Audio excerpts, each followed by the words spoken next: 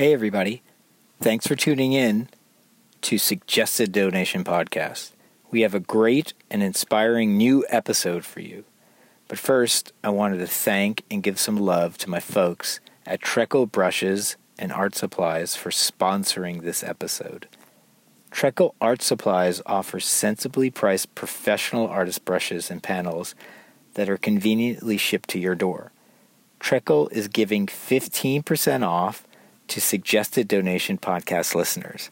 Enter code SD18, that's SD18, upon checkout to take advantage of this offer. One use per customer, can't be used with Golden's, Gamblin, and Sennelier products. Go to Treco.com. Treco is spelled TREKELL.com. Also, Suggested Donation Podcast will be at the FACE Conference. That's the Figurative Art Convention and Expo. That's going to be November 7th through the 10th at the Biltmore Hotel in Miami, Florida. It's going to be jam-packed with some amazing talent, and of course, your pals here at Suggested Donation will be present with a live event. Don't miss it. It's going to be great. I'm telling you now. Go. Go to figurativeartconvention.com for more information. Enjoy this new episode, and please remember to like us and review this podcast on iTunes. It really helps us out. And remember, please spread the word about the podcast. Thank you, Treco. Thank you, Face Conference. And thank you, Jay Braun, for the audio magic. Society has come full circle. Like the internet is all cat memes. It's like when the internet came out, it was porn and hilarious cat videos, and that's all anybody And ancient cared about. Egypt was only porn and cat videos. So all those people who were discovering those ancient tombs and everything, and there's cats, like, what's the significance of it? And the people who painted were like, dude, Joey, look what I did. It's a fucking cat. Isn't that awesome? It's your cat. Whenever a new medium is released, always porn is one of the first things. That's photography, film, photography, the first printing thing, press, internet. Like it was all it's porn. Apparently, I don't know that that's true. The printing press, I wonder.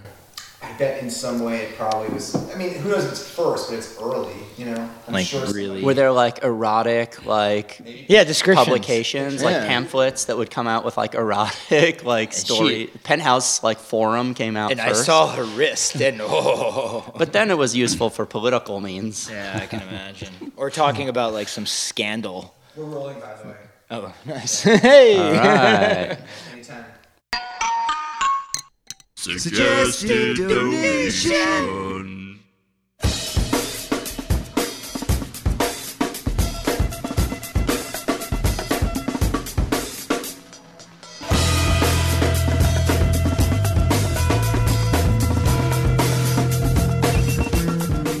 Welcome to Suggested Donation. I'm Edward Minoff. I'm Tony Serenai. We have Jay Braun with us. Jay Braun. Nice. Hi guys. And today we're in Philly, and we're hanging out with Kerry Dunn. Yeah. Which is funny because we're actually sitting in your studio in Philadelphia, and we used your model stand as the table, and we're all sitting cross-legged on the floor in on a model stand. And generally, you're a figure painter. I mean, I would guess, because everything I've seen of yours, because we've never met before, but I've admired your work for a long time. Ditto. And I always just saw your work as figure, like he's this awesome figure painter down in Philly. Well, I mean, mostly I think I came.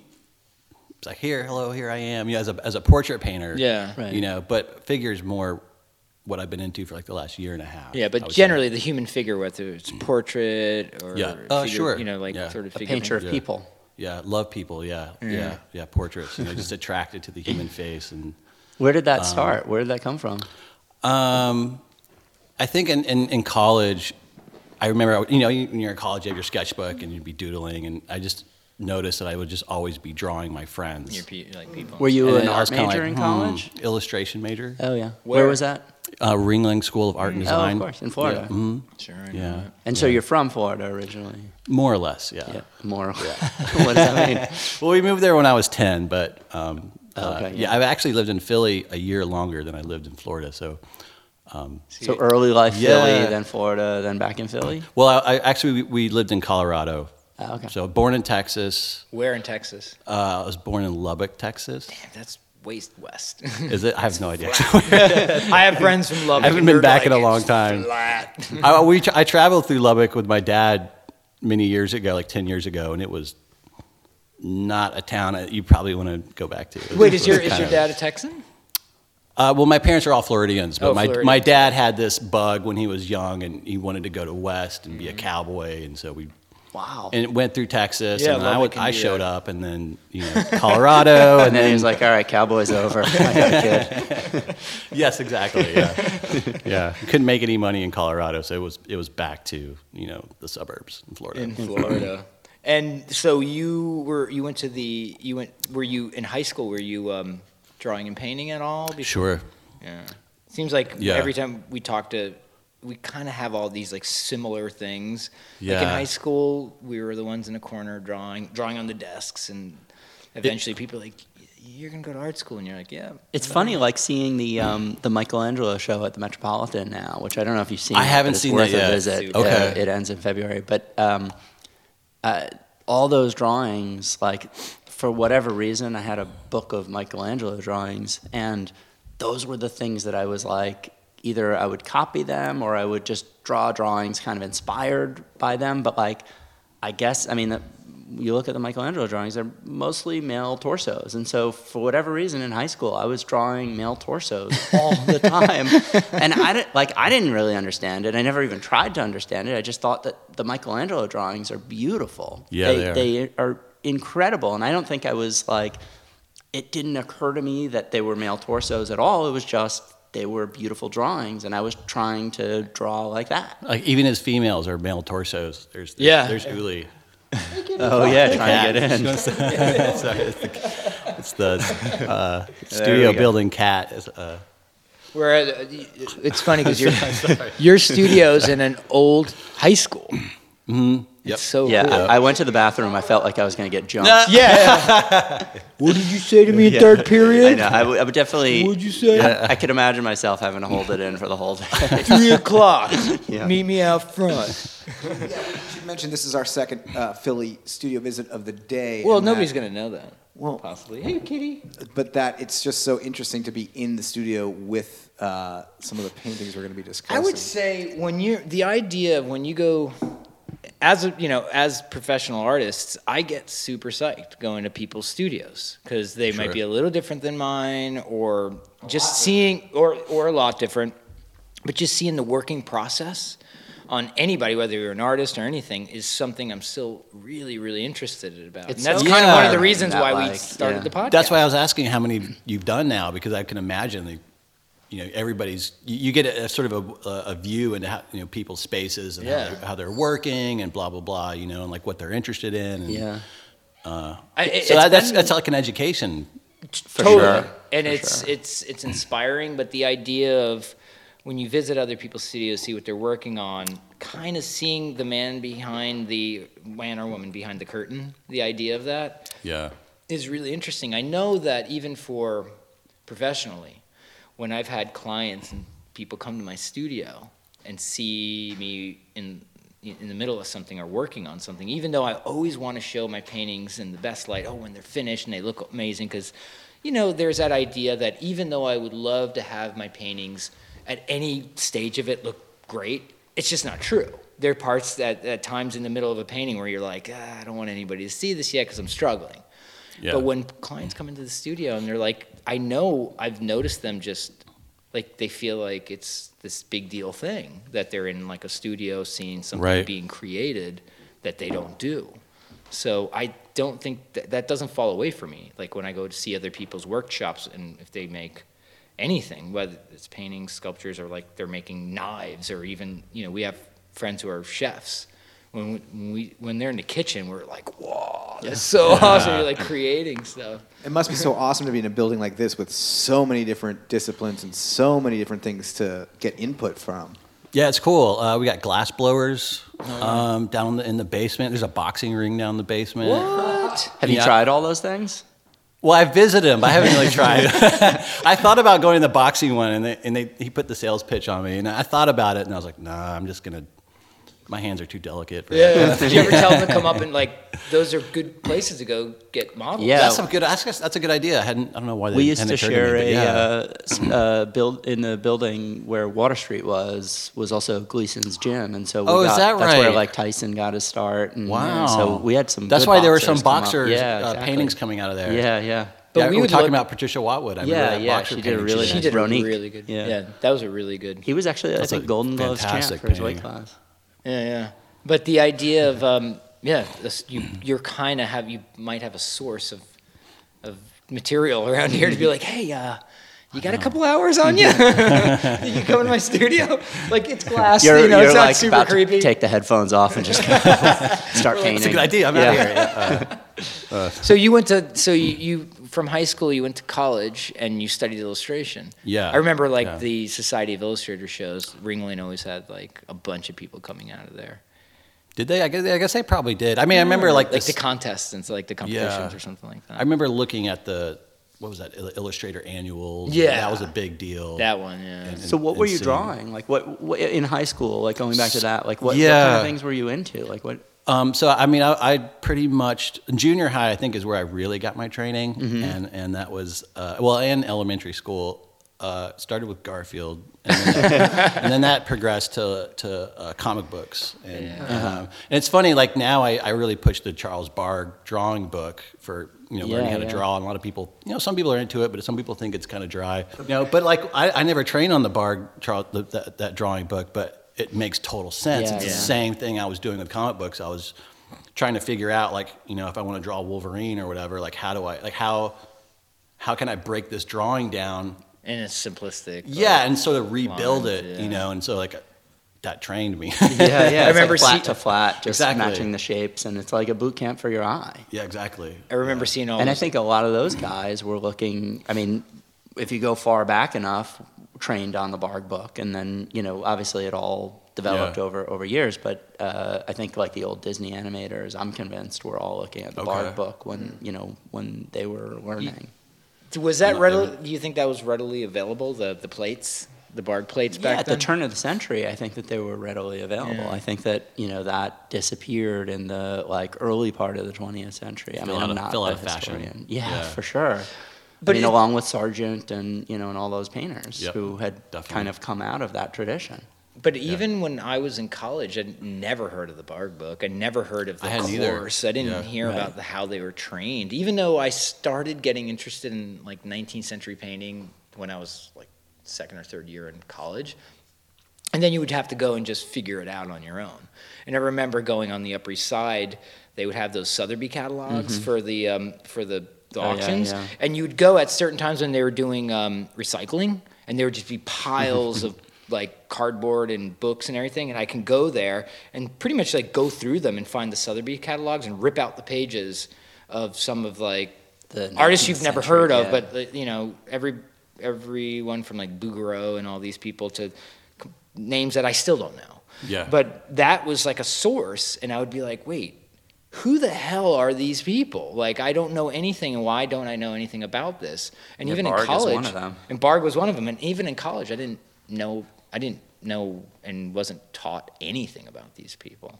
But did you get any of that training or any of that knowledge in college? For yourself? Not in college. Yeah, it wasn't until I remember my senior year.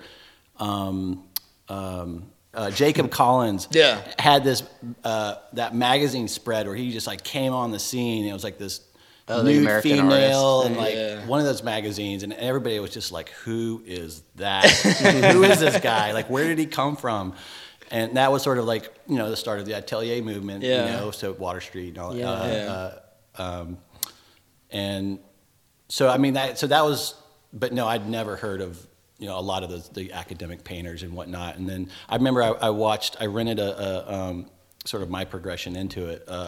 I rented a DVD from the library at Ringling, and it was a portrait painting demonstration by Daniel Green. And I remember my senior year, I was like, I don't know about illustration. I don't know if it's really for me. You know, it's just, you know, the only reason I went into illustration is because I didn't want to do conceptual art. And that's where the training was. Any sort of training.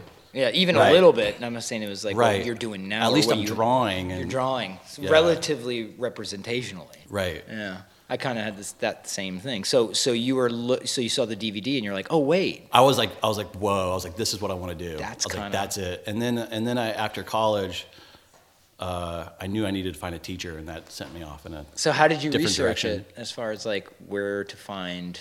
teacher. Yeah, and just I remember like, I information. emailed Jeremy Lipking because he had just come on the scene and he was kind of blowing up, and he finally got back to me like 3 months later. Thanks, Jeremy. But he had said, you know, his teacher wasn't teaching anymore. Anyways, I finally decided the best place for me to go would be the Art Students League in New York, and I just took off for New York. And Was Dan Green teaching there at the time, or had he already stepped away? Because he had taught there for a long is that right? time. Yeah. I didn't know that. Okay. I kind of bounced around a couple different classes, and I eventually stumbled into Nelson Shanks' class.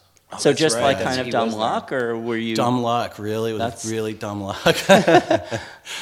Yeah. It's a pretty good person to run into. Yeah, as I far remember. as, like- So I remember looking at in the catalog, like, I don't know about this teacher because his work looked a little bit more finished than what I wanted. I like more painterly sort of aesthetic. But I decided to just try it out because it, you know, pretty much just worked with my schedule. I was working in the evening times, and I remember I wandered Convenience. and I wandered into his class, and there was something very different about his class from any other classes I'd been in. There was just something about the way that when he spoke, it just everybody, I don't know, it just had this air about it. It was just different from any other class I'd ever been in. Like in So what kind way? What? I just had this feeling like he knew. I don't know. You know, it wasn't. I think some of the other teachers had been there a long time, or were kind of apathetic, or. But his class just had this energy, and you know, when he would tell a joke, everybody would laugh. Yeah. You know, I mean, he would. You know, it's just like everything he said was like kind of revered by the whole class. And it was a pretty big class, and so. So it was like the It energy kinda pulled me in. Yeah, of like everybody just so fixated on like this guy's got a lot to give. Yeah, everybody, you know, definitely, you know.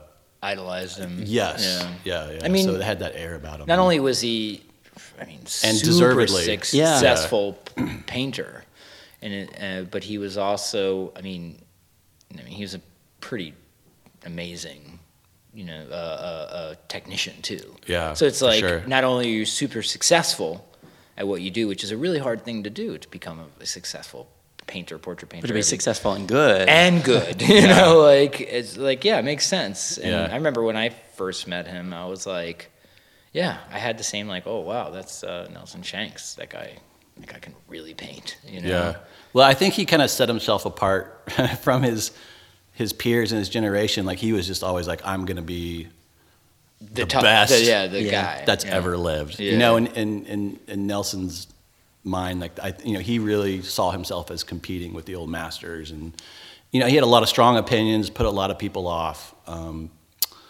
He basically thought a lot of other people weren't setting the bar high enough, et cetera. So Yeah. I remember talking to him a long time ago too, Yeah. and actually realized that he was doing that, where he'd just be like, yeah, whatever, you know. I was like, oh, okay. Yeah. But so you were in his class, and were you like, okay, I'm going to stick with this class for a while? How long were you at the Art Students League with him? I only lasted in New York for a total of 7 months before Yeah. I ran out of money and went back to Florida with my tail between my legs. So I was in his class for about 3 months, but I think I made an impression. So, you know, and he was like, okay, he was actually, and about a year later, should I tell the whole story? Sure. Yeah. Go Did ahead. you keep in touch with him the whole when you left? Were you like, I can't afford this anymore, but you know, I love what you're doing? Or Yeah. And I was like, I'm going to come back as soon as I can, you know. And he was like, okay, you know. And so I went back to Florida and my old job at the hotel back, and Bates Motel. Is that which place? How'd you know? And about 8 months went by, and I couldn't really get my act together. I wasn't making the good shifts and all that stuff that I had gotten into before. So obviously I wasn't getting back to New York anytime soon.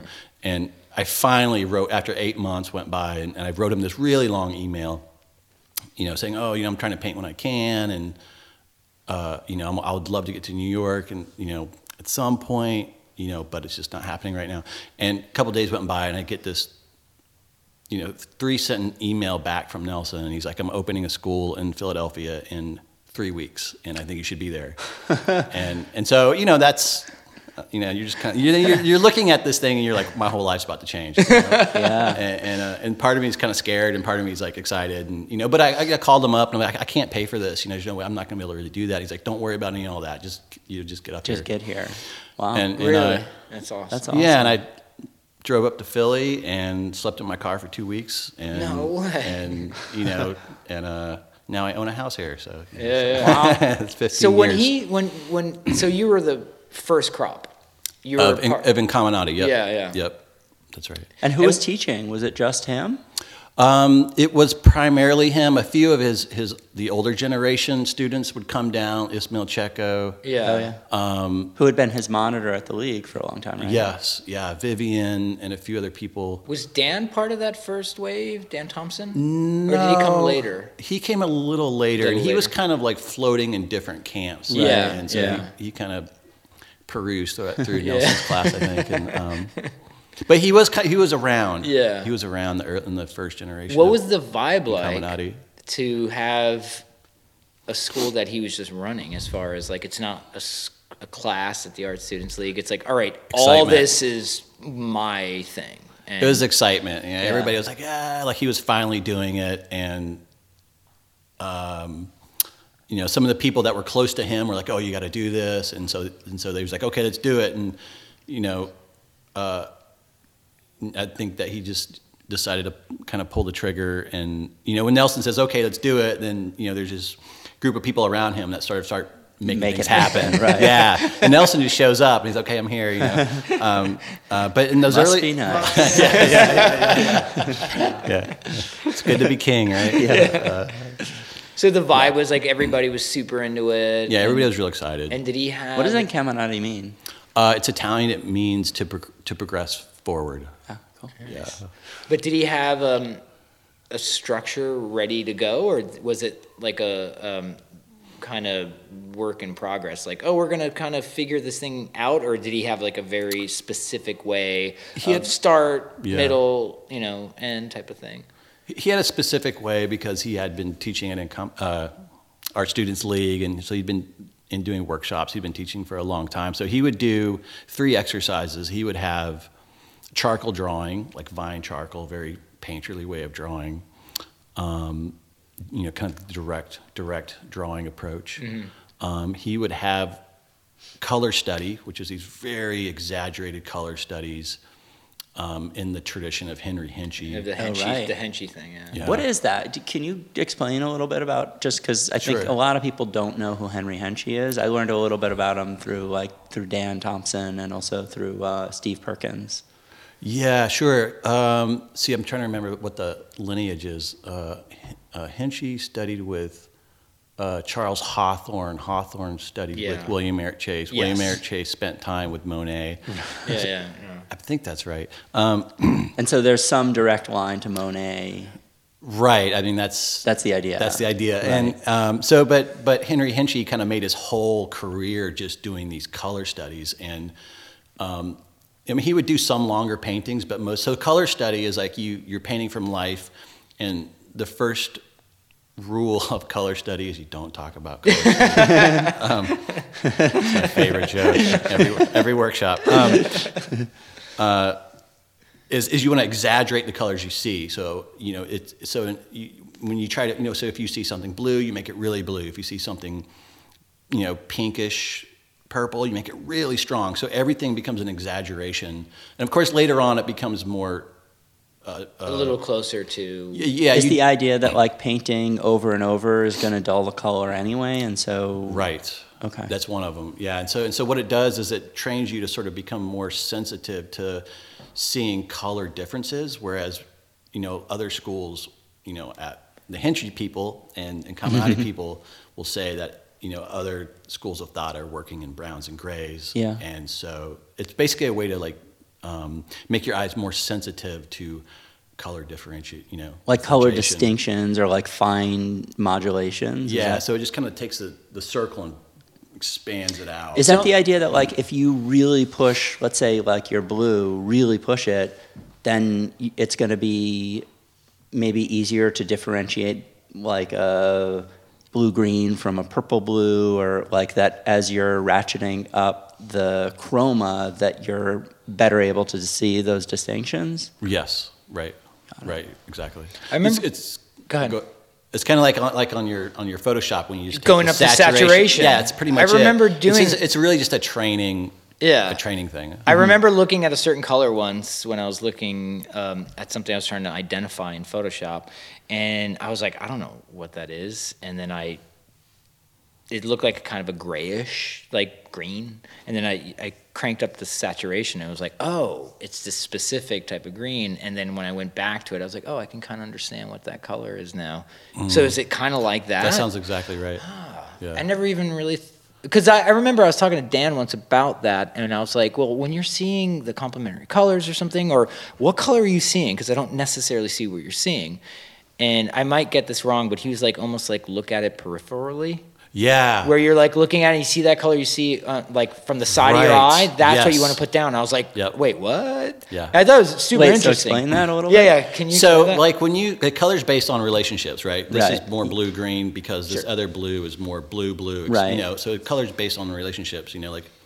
That's a big principle. And so if you stare at a color, you isolate it, and then I'm sure we've all had the experience where you stare into a color, especially like shadow, and then you start seeing every color in the rainbow. You're like, oh God, I have no idea what color it is now. If I tell you see purple, you'll see purple. If I tell you see green, you'll see green. And so in order to not do that, you have to kind of glance at it real quick and see it in context. But it's almost like this fleeting thing where you see it for a moment, but if you look at it for more than a second, you're going to lose it. So it's almost seeing like in Munsell when you. If you want to see a complementary color, you put the color and you stare at it for a while, and as soon as you take it out, you see the ghost image of it, and you see the true like complementary. Well, Joseph color. Albers did that thing where he did like an American flag, I think in like all the actual green and the visual orange, complementaries, not the pigment. and then had a blank wall next to it, and you'd stare at the American flag, and then you'd close your eyes for a second and look at the blank wall, and you'd see a red, white, and blue American flag. Whoa, really? Burnt in. Yeah. That's wild. Yeah, his. You just got to get. I have no idea what that is. But. You just have to get the visual, it's called additive mixture. It's the actual light complementary of the color as opposed to the pigment. Like what we would mix isn't necessarily exactly the same complementary color as the lights version of it. Okay. So if you did that, that would work. I never even thought. Who did that? Joseph Albers. Oh, okay, interesting. That's a good but idea. those or like Anthony Wytrulis is always posting online these little like color fields where it's like, what color is this balloon? And it looks blue, but if you say blue, everybody's gonna laugh at you because it's actually like gray, but it's just in like a trick. An orange field. Got and so me. Yeah. He's a saturator. He talks about going into Photoshop and doing hue and saturation adjustments whenever he's doing a painting. Who? Wytrulis? Oh, yeah. Really? Is this in your private conversation? No, it's actually in our podcast. It's actually in our podcast. If people were paying attention. You actually listen to our own show. if people were paying attention, maybe they would. So when you started learning that more, were you doing anything that was similar to like the Henshy-ish or anything Nelson was doing before you started studying with him? Was this something that you had to like force yourself to learn, or was it something that you picked up really quick? I think I picked it up at a normal rate as a student, but I just loved it. I just jumped into it. I didn't question it. As if some people question it when they come in and they kind of They're like, whoa, resist. I don't see that orange. I don't see that blue. That's way too bright. And some of the color studies are a bit garish. That's, Yeah. that's what everybody complains about. Like they're kind of garish looking, and a lot of them are. And you worry like, oh man, I'm going to paint this way forever from now on. But that's not the case. You have to kind of go through that and then come out the other Kind of side. Just to really understand it, color and then be able deeply, to like. yeah. And then you can dial it back. Yeah. So you were saying before that you do charcoal studies, then the kind of Henchy-based color studies, and Right. then what was the... The third one was what we call duotone, which nobody knows what that is except for our little world. But Well, it's, I know, but they don't know what it is. okay. Whenever Tony says that, it means he doesn't know what he's saying. right. So it's basically grisaille with flesh tones. Oh, okay. Brown shadows, flesh tones, and it's just really limited. And So it's almost the opposite of the Henchy kind of color study. Like there Right. you're actually doing like the brown gray painting. yeah, exactly. Yeah, and the one thing all these have in common is it's direct painting. So we just work out. We would do a lot of short gestures and croquis and slowly build on those to start a painting. In paint, so you weren't really doing any pre-drawing, you're not doing any transferring or any of that stuff. So how long were you spending in each kind of little third, or is it something that you kind of went back and forth with? In the early years, it was very organic. You just kind of like do this for a while, A couple of months, and they'd be like, I want to go, and And Nelson would be switch like, it "You're up." not ready." Exactly. Yeah. And most people, and some people weren't ready. And, and, for sure. Now the school is very structured. Like later on, actually Stephen Early and Darren Kingsley, Lee White, I think they were a part of sort of like structuring the school. And so now there's a year of charcoal drawing and, like half a year of color study and, that kind of thing. I mean, it makes sense, especially because some of that, it's hard to teach certain things that are intuitive to some people, where like some people will get it and some people won't. So how do you teach something that somebody can just get like pretty fast? And something like that to like structure it, because like the Henchy, like, for example, the Henchy thing, I could see a lot of people being like, I don't exactly know how to do that. Yeah. But if you start them off somewhere in the beginning and then work up to that, the teachability, I think, could be like a lot easier than just being like, just jump into this. I'd be like, I don't know what to do. What do you mean, like if you were to slowly... With the idea of bring them into structuring stuff, like to okay. really have like do this first for like a year or whatever.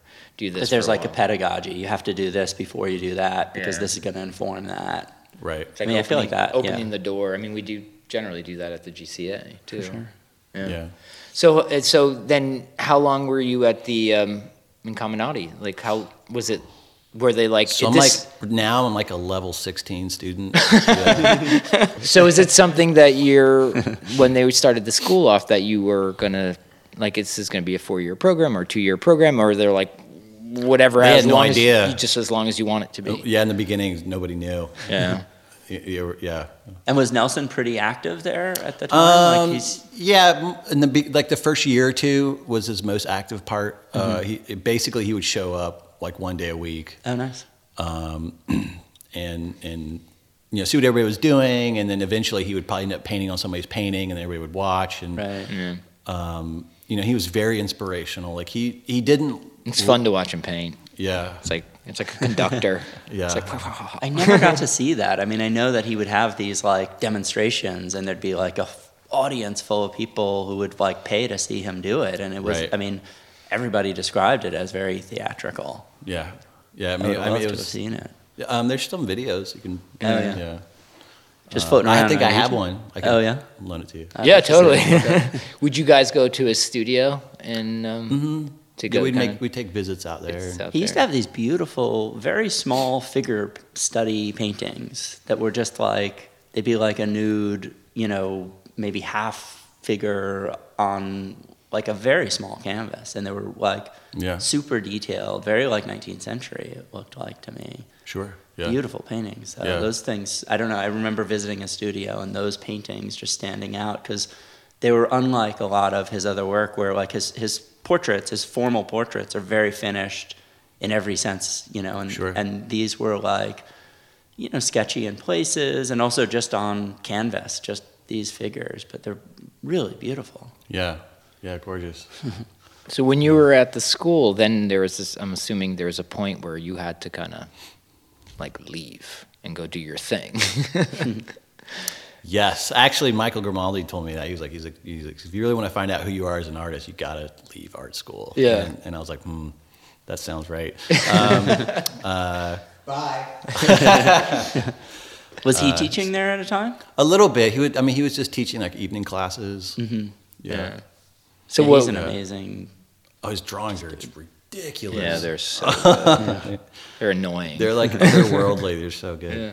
So you were like, all right, I'm gonna kind of just head out there and start doing some painting, or? Yeah, I just kind of decided there was a point where I just kind of made a break and moved my studio outside the school, and that's always a kind of like wandering in the wilderness for a few years because you don't have a studio space and you don't exactly know what you want to say. But also, you've been Sure. like studying and just trying to learn what they're teaching, but then at a certain point you got to figure out who you are, right? Yeah, and you want to kind of branch out beyond the bubble. Yeah. Because art school is like this bubble, and everybody has the same, and everybody follows the same mantras and the same, everybody agrees on the same aesthetics, and so.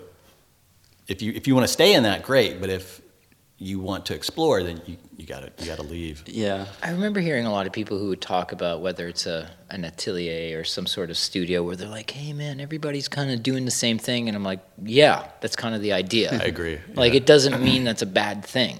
Right. If you're so simple-minded that that's all you're ever gonna like get out of it and have to then. Maybe it's not for you. But the idea that if you're going to Incamminati, GCA, or Florence Academy or anything, go in there. Get all in. Be part of it. Be part of the hive, for a little bit. Yeah. And then get out there and do something else with the information. But it's amazing how people would just automatically just try to, whether it's discourage or, say, It's this one thing, and I'm like, yeah, it is kind of that, and it's that's actually not a bad thing to be like, it's this one thing, go learn it. Yeah, well, it's like in the contemporary art world,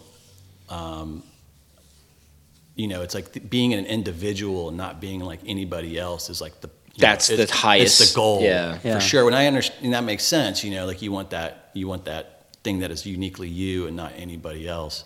And ateliers are kind of a little bit the opposite of that. Like everybody's trying to learn the same thing. But you're right. The point of that is you're trying to learn this. You're trying to build the skill set. So, and then ideally, once you have the skill, then you want to go. Then what are you going to do with it? Yeah, that's the next question. But it seems like you were saying in the modern art world where everybody wants to be this individual, and I think we all want that. Right. But it seems like so many people are in such a rush to be like, I'm an individual, and like scream it out. And I'm like, we're wired to kind of do that as well. Like we're wired to be together, but we're wired to do our own little thing. And sometimes I'm like, you don't have to be in such a rush to be an individual. Like it's okay to like go and figure things out and sort of be in a tribe for a while. Yeah. And I do think that we're also wired to be very much in a tribe and have your people. Sure. Like I was telling them, like lately I've been in Dallas, and it's been kind of hard for me because I don't have my crew. And it's not that I'm seeing people every day. If anything, I barely see people, but I know they're there.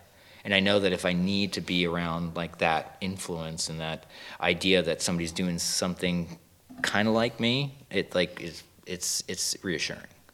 So sometimes that's when I go back to like the idea of like people going to a place like the Incamminati or GCA, like it's a really good place for some people to go there and be like, don't worry about anything. Just worry about this exactly. thing. Everybody's worrying about the same thing. You're kind of like, you're not alone. Yeah. And it's a hard thing that you're doing, that we're all doing. Right. So might as well just go jump in with everybody else. Yeah, and that's one of the great things about the ateliers is everybody there is like-minded. Everybody there is after the same thing. So it's this great community support network. While you're learning that. Yeah. So when you were out, sort of floundering like a fish, like we all were. Yeah, I still am. Still am. Yeah. Was it like I'm just gonna kind of concentrate on the figure? I'm just gonna do portraits. I just want to portraits. kind of get in a gallery, or I want to get more like representation. So, of, like, yeah, you were talking about like people are always in this rush to be an individual, and like I think in art it's about the long game, you know. So it's like, if you want to be doing this, through your whole career, you got to kind of, I think taking the long game is. I don't think there's anything wrong with that. Burn out. You just keep getting better. I mean, ideally, you just keep like incrementally though, not trying to like blow everything up every 2 years or. Yeah. And so, are you lately? Are you going to be mostly focusing in again like on portrait stuff, or is there something that you're going for? Yeah. So like sometimes I think I'm a little bit too long. Like I feel like You might need to speed that up just a little bit. so slow in life in general, but. It's that Florida thing. Everything is like, it's too hot outside. I'm not going to do anything. So like, yeah, like I love portraits, but if you're not going to be a commissioned portrait painter, which, I don't mind. Do you do that? A little bit here and there. Like, I'm like, that's, Yeah, I'm just looking at wrapping that one up. Yeah, it looks really nice. And it's cool, but it's not as, you can make good money doing it. I always tell people, if I was just going to be a commissioned portrait painter, I could probably be making $100,000 a year by now. But there's this other itch that you want to explore and be, just I guess more the gallery route. You can be a little more creative. You can kind of find out who you are. So explore that more. So I definitely want to work on figures more. It's kind of where I've been at. Like for full the last, figure, like not just the portrait, but right. Yeah.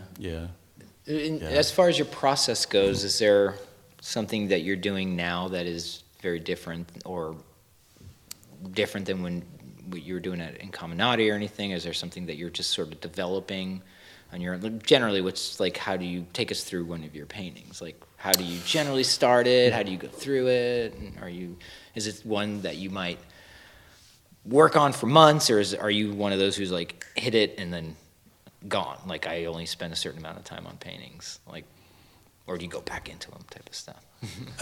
Sure. I don't know. I think experimentation's always good. So I'll change up my mediums, and I went back into drawing and try different mediums, and that was great because it started bringing the linear quality back into my paintings again. And then my paintings started looking more like drawings. Like you can paint, and they almost look like a drawing. I've noticed a lot of those, like when I've on Facebook and stuff, I saw a bunch of viewers that have this like kind of sketchy thing that you were leaving, and I was like, oh, that looks so super good. Cool, thanks. And so I also have some friends over at PAFA, Pennsylvania Academy of the Fine Arts, that either teach. They graduated from there. Some of them are starting to teach there and stuff. And Peter Van Dyke. And their school of thought, the whole like perceptual painting sort of genre. Like the sort of like very almost like Peter Van Dyke's paintings are kind of more like abstract shapes. Yeah, like representational, but it's kind of more on the fence between representational and abstraction. Yeah. And so sometimes like some of their words have kind of rolled around in my head. Martin Campos is another painter over there who I've become friends with, and so like I remember one time Martin, I can't remember if it was Martin or Jen Warple, told me like, oh yeah, they knew this student who would take, would be halfway through a painting and would just take their palette and just go splat, because it would just throw a whole other element into the process. And oh, you mean not out of frustration, but as a part of the process? Exactly. Right.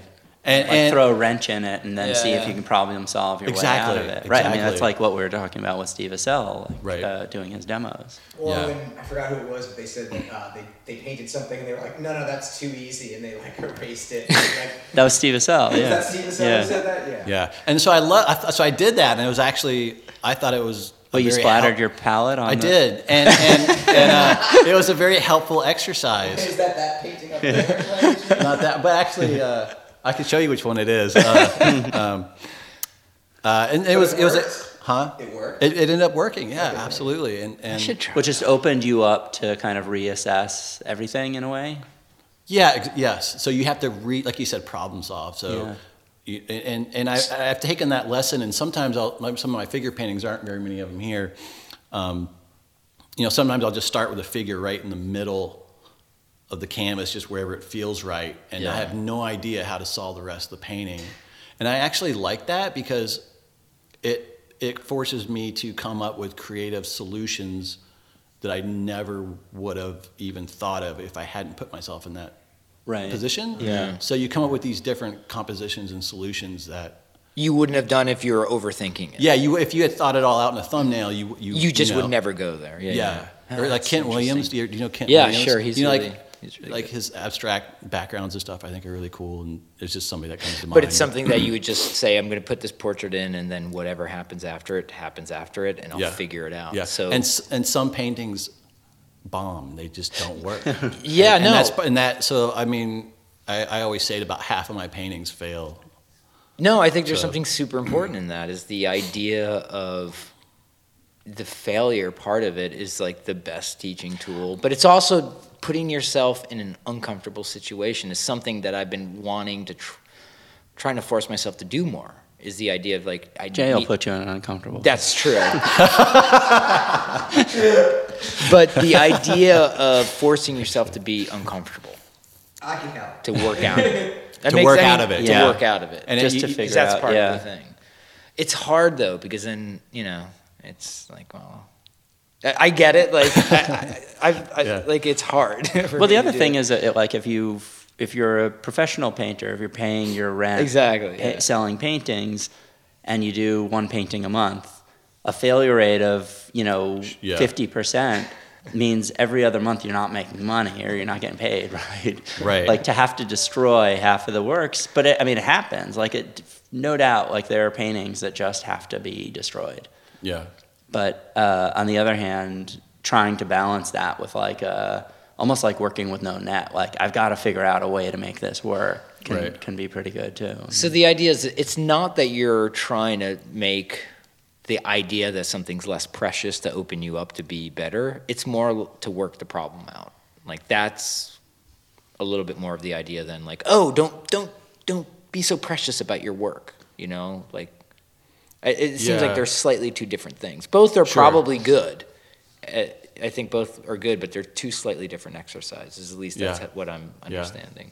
And I think it's just exciting when you don't know how a painting is going to happen, and all of a sudden you're thinking about it for like a day or two. Like, how do I resolve this? And it's that exercise of coming up with. How am I going to deal with this? So you're fully engaged. There's never, because I know from myself, there are times because sometimes I plan out my paintings so precisely and its stages and everything, that there is those moments that you're almost like shutting your brain off. Because you're like, I'm just creating, like it's all set out for me. Like the road is clear at times. Where it seems like when you're doing that, you're like, nope, you need to be engaged at all times or else like you might just kind of go a little too off-roading. You might not be able to find a path again. Yeah. I mean, I still have paint, even when I employ those type of things into the process, I still get to the point where you're just like, okay, today I'm gonna render the ear. I'm gonna paint the heck out of this ear today, and that's my whole day. So you still have that, Oh, that's good. But like the self-portrait, that one, like I just started with the figure with no background, and I didn't know how to resolve the background, and I had a couple different ideas, and I remember when I thought about putting the quilt in the background, I was like, oh, it's gonna be too busy with the shirt, and but finally I was like, you know what, I think I can make it work, and I had to just sort of figure out how to just setting it up work until you got fact. the shadow and the kind of to take up the right kind of geography. Exactly. Is it a little meta that the blue on the tip of the paintbrush is slightly more saturated than most of the blue on the shirt? What do you mean meta? Like you were talking about your technique before, and you were saying we were talking about upping the saturation a little bit, and I'm looking at that blue, and I'm just like, well, he's painting his shirt. That's what I'm saying. No shit. And I'm saying the blue on the tip of the paintbrush is like slightly more saturated than the blue in the shirt for the most part. I'm sure you didn't mean this. I don't know if it is more saturated. Interesting. Maybe it's We'll not. put it this way: if you were painting the blue on the shirt, you're probably getting a purer version of it. And by modeling it, eventually that very high saturated color is going to be slightly grayed out to get the form. Maybe So you can answer the question, Kerry. Yeah, you know what? Why don't we ask the person who actually painted it? This is just an observance I'm making. Jason's. So I mean, do you Same have it? question. So when you see that, why do you think that is? Why is the blue more saturated? Yeah, on the brush. For the reason you gave, that you're painting in a more saturated. Oh, okay, that's cool. I don't know if you did that on purpose, but like I'm sitting directly across from this painting right now, so I've never thought of any of these ideas before. This is Well, good. just look at that. That's why we have Jay with us to think of the You heard ideas it we don't first. think about. Suggested donation podcast. You heard it first. Suggest a donation podcast. No, I'm just saying. I've been looking at it. And I'm like, I wonder if he. I wonder if it's my own imagination, but I also wonder if maybe that's like a little. So Jay, maybe wrong, Jay's wrong. saying that at the point, part of me wants to just hear Jay get out of this, but like the other part, I said, hey, I stand behind what I said. all right. The other part is maybe Jay's saying that at the point when you him in painted an the uncomfortable tip position, of the Jay. brush was the point you were blocking in that part of the shirt, and you just happened to I paint that part of the brush at that point. And I didn't have to, like you were saying, the shirt's been modeled, so Yeah. you tend to lose saturation. Less. Right. I mean, I'll go with that. That sounds good to me. I think it sounds, yeah. When I said it, you were a little bit like the look on his face was a little bit like, huh? I didn't know they were different, actually. It's like Maybe I'm wrong. when the collectors come to to your studio and they're like, I see this, I see that, and you're painting, and you're like, right. Oh, yeah, definitely. Exactly. I meant for you to see this. You're the first person that's noticed that. Yeah, You know? It's like, you're special. You're smart. We see eye to eye. Hey, anything to celebrate. Definitely. Were you starting off teaching at Incamminati like as soon as you were done there, or? Pretty much. Yeah. Yeah. And is that still consumed? Like, are you there like one day a week, or? 1 day a week. Yeah, I'm there on Mondays. I teach portrait painting for level 3 and 4, and evening class portrait painting. Awesome. So I've kind of like fell into that niche and become like the portrait guy over there. I want to do Yeah. portraits. Go see Kerry. Pretty much. Yeah. So, Yeah. are you? I know you were talking about it's very structured, but do you have a certain amount of? Well, this is the way I'm going to teach it, and the way I'm going to sort of represent, and the way I would. Meaning, like this is my kind of version of what I've learned from being here. Sure. Do both of you guys teach? Do you guys? Yeah. Yeah. Are you teaching at GCA? I just actually stepped away. I'm on a Okay. sabbatical. Okay. I got a show coming up in the great. fall, and so just to prepare for the show, I didn't feel like I could do the paintings justice while also leaving my studio for a full day a week. Yeah. Which I miss because I mean I think those conversations add a lot too. You know, like just when people start to ask you questions, often they're questions that it never occurred to me to ask, and then I'm having to answer them. And through that, process, or even through just talking about what you do every day to somebody else, you kind of look at it through a different lens, and I find that incredibly valuable and also just like inspiring. Like it re-energizes me. Yeah. How many days were you teaching? 1 day a week. Yeah. Yeah, I kind of miss it. But Yeah, I'm debating right now if I want to pick up a second day or not, and I keep going back and forth for that same reason. It's just like, I want to, as soon as I'm done with that, tomorrow's the last day. the portrait commission. Portrait commission. Yeah, I'm going to start working on figure paintings for Stanek Gallery, which is a gallery here in Philly that. What's it called? Stanek. Stanek. Yeah, they've been around for like not that long, a year or two, and so I just signed on with them, which I'm real excited about. Awesome. So, but I want to do some figurative stuff for them. So I'm like, do I want to pick up another day of teaching? Really, I just want to pick up a second day just because I want more money. But like you're saying, like 50% failure rate on paintings. Like, I mean, I really pay my bills through teaching, really. Yeah. Oh yeah. And then if I sell a painting, I'm like, oh my gosh, that's amazing. Yeah. So Somebody's eating nice. Going to steak. Somebody's going for steak tonight. going to Best Buy, getting a TV, Xbox. which is actually what I might do tonight. What this gallery? Have you done a lot of like shows or anything, or is this something that you're kind of like, well, I think I might want to start doing this stuff? I I did a 2-person show last summer at a place called the Artist Study out on Long Island. Okay. And that was cool. It was a lot of older work, and but in like 1 or 2 newer pieces. And like the solo show really intimidates me. It's actually. tough. It's tough So- to say the next year or 2 years I'm just going to do a bunch of paintings and put them all in one place. Yeah. Like that's And an also like intimidating thing. invest in like it's a big, I think one of the things that we've been talking about a lot is just the gallery model and whether or not it works for artists. And I think, you know, you're already giving a significant portion of every sale to the gallery, but to organize a solo show takes, I don't know, a year, maybe 2 years of your time. So that's time that you're painting, but not necessarily getting paid for those paintings. Right. And then you've got to invest in frames and all that stuff. And then they all go to this one place. And if they all sell, that's great. You get paid at the very end of this whole process. Right. And maybe you get paid. It's a risk. Right. Yeah. And I, you know, if you did, I don't know, 20 paintings and you're selling them through a gallery, you're really basically getting paid for 10 of those. So if they 20 paintings sell, you get paid for 10.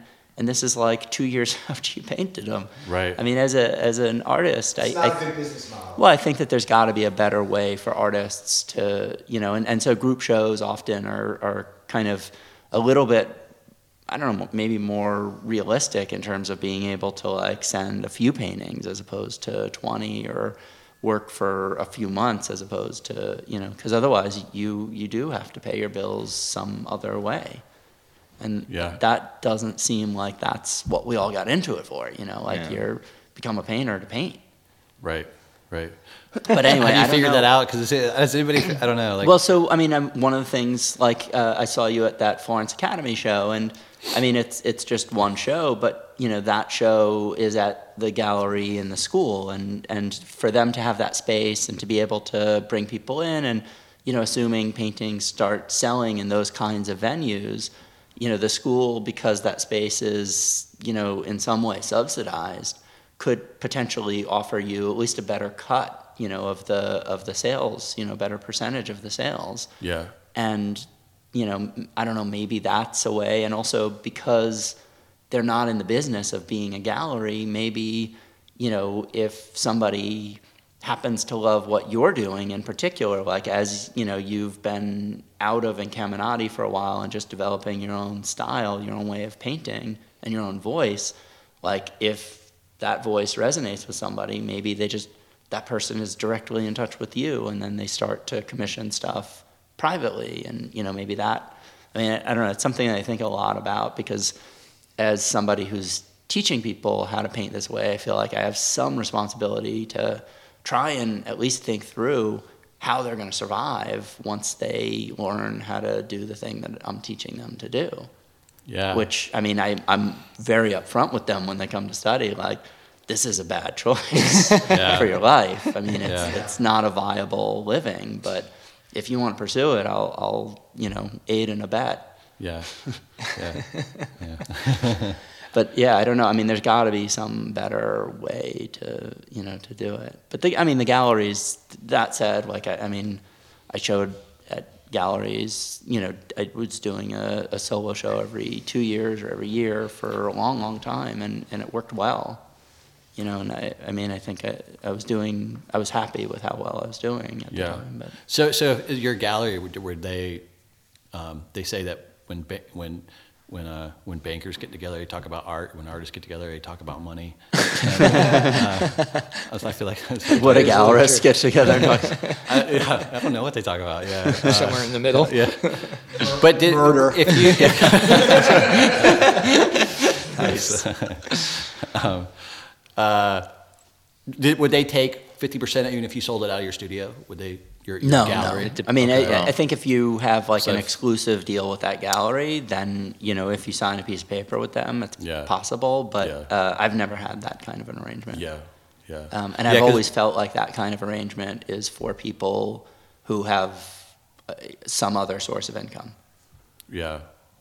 I'm just stepping into the gallery world, so I'm still trying to. Yeah, I mean, if the gallery was like, I'm really just kind of trying it out. We'll see how things go. But I mean, it's great. I mean, it's great. I think it's when you go through doing whether it's a solo show or just doing a 2-person show or just the idea of getting 10 to 20 to whatever amount of paintings together all at one time to show one place, it does force you, one, to work. And when you go through it, you come out the other end a different artist. Huh. It's just because it's like that idea, that concentration, all that work, the stress, the tenacity that you develop by doing these and saying, I know I got to do, and also wanting to keep the level your standard. Mm-hmm. Like all these 10 to 20 or whatever paintings you're going to do have to be your standard, to figure out ways to get everything, to take the time, to allocate the time to be able to do that. It's a juggling act over a course of a year or two or whatever that changes you.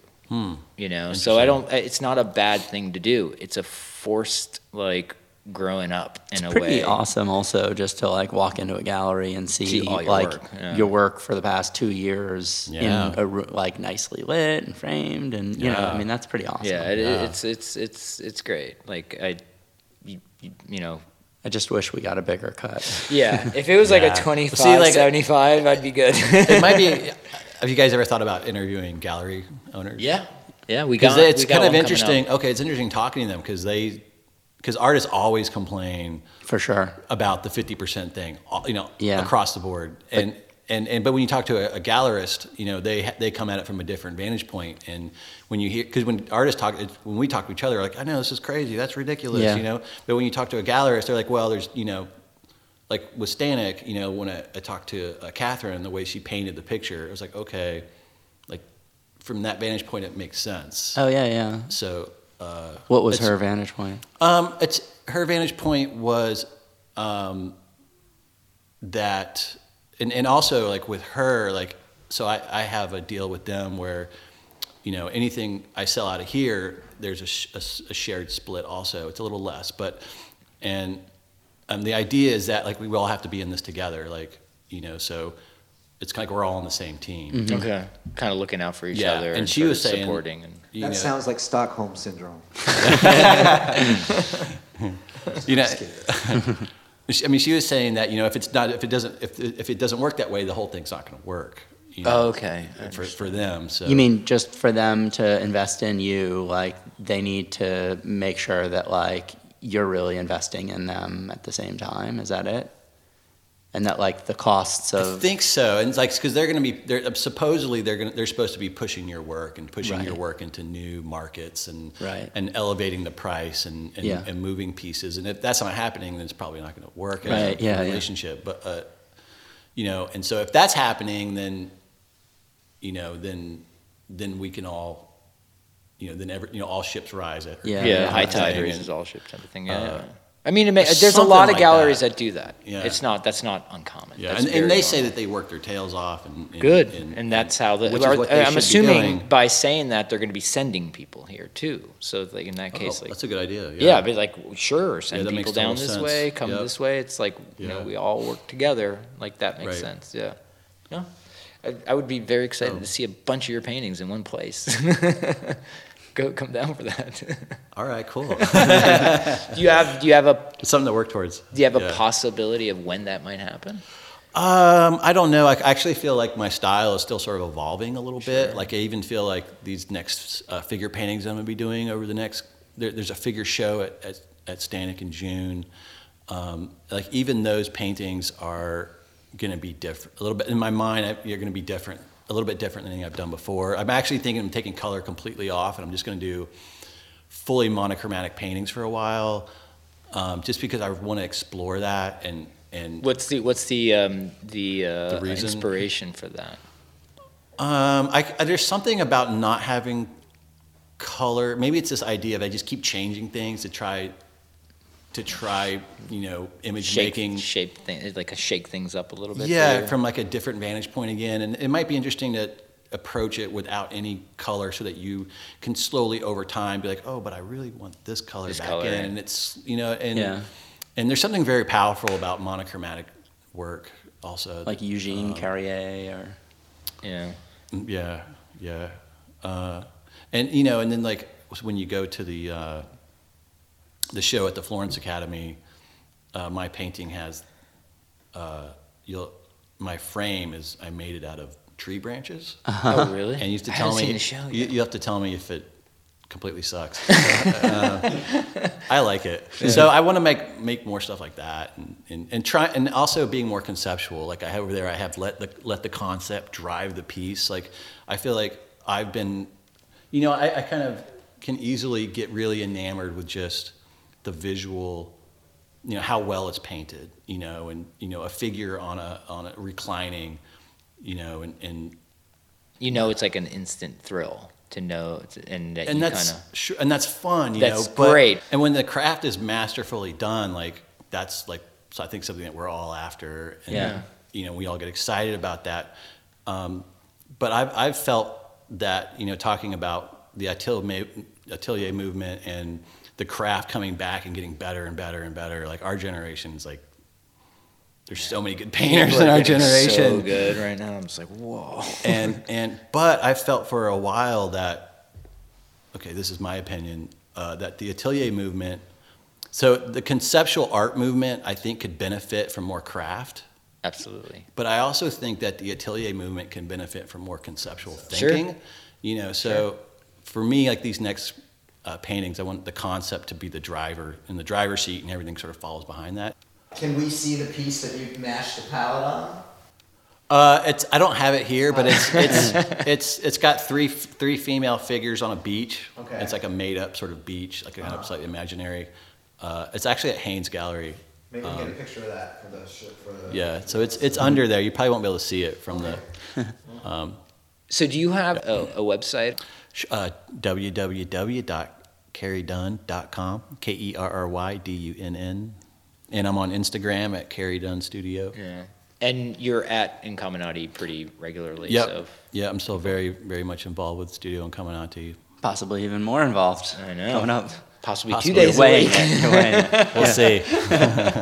Well, I would highly suggest it. Do you do any like outside of Incamminati, like workshops or anything where people can come and study with you or come by your studio or any? Yeah. Or at Incamminati. Or at Incamminati. Yeah, I do workshops at Incamminati. I also do them on my own.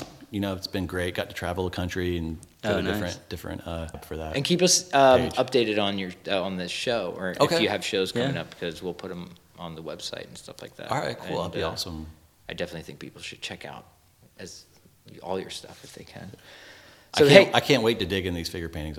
get into it. Ready. I'm excited to see what you pull out. So thanks for making the time out. Sure, Yeah, To come absolutely. over here and host us at your awesome studio. So Thank check out. Thank you for having me. Yeah. It's really it's nice when people are interested. Yeah.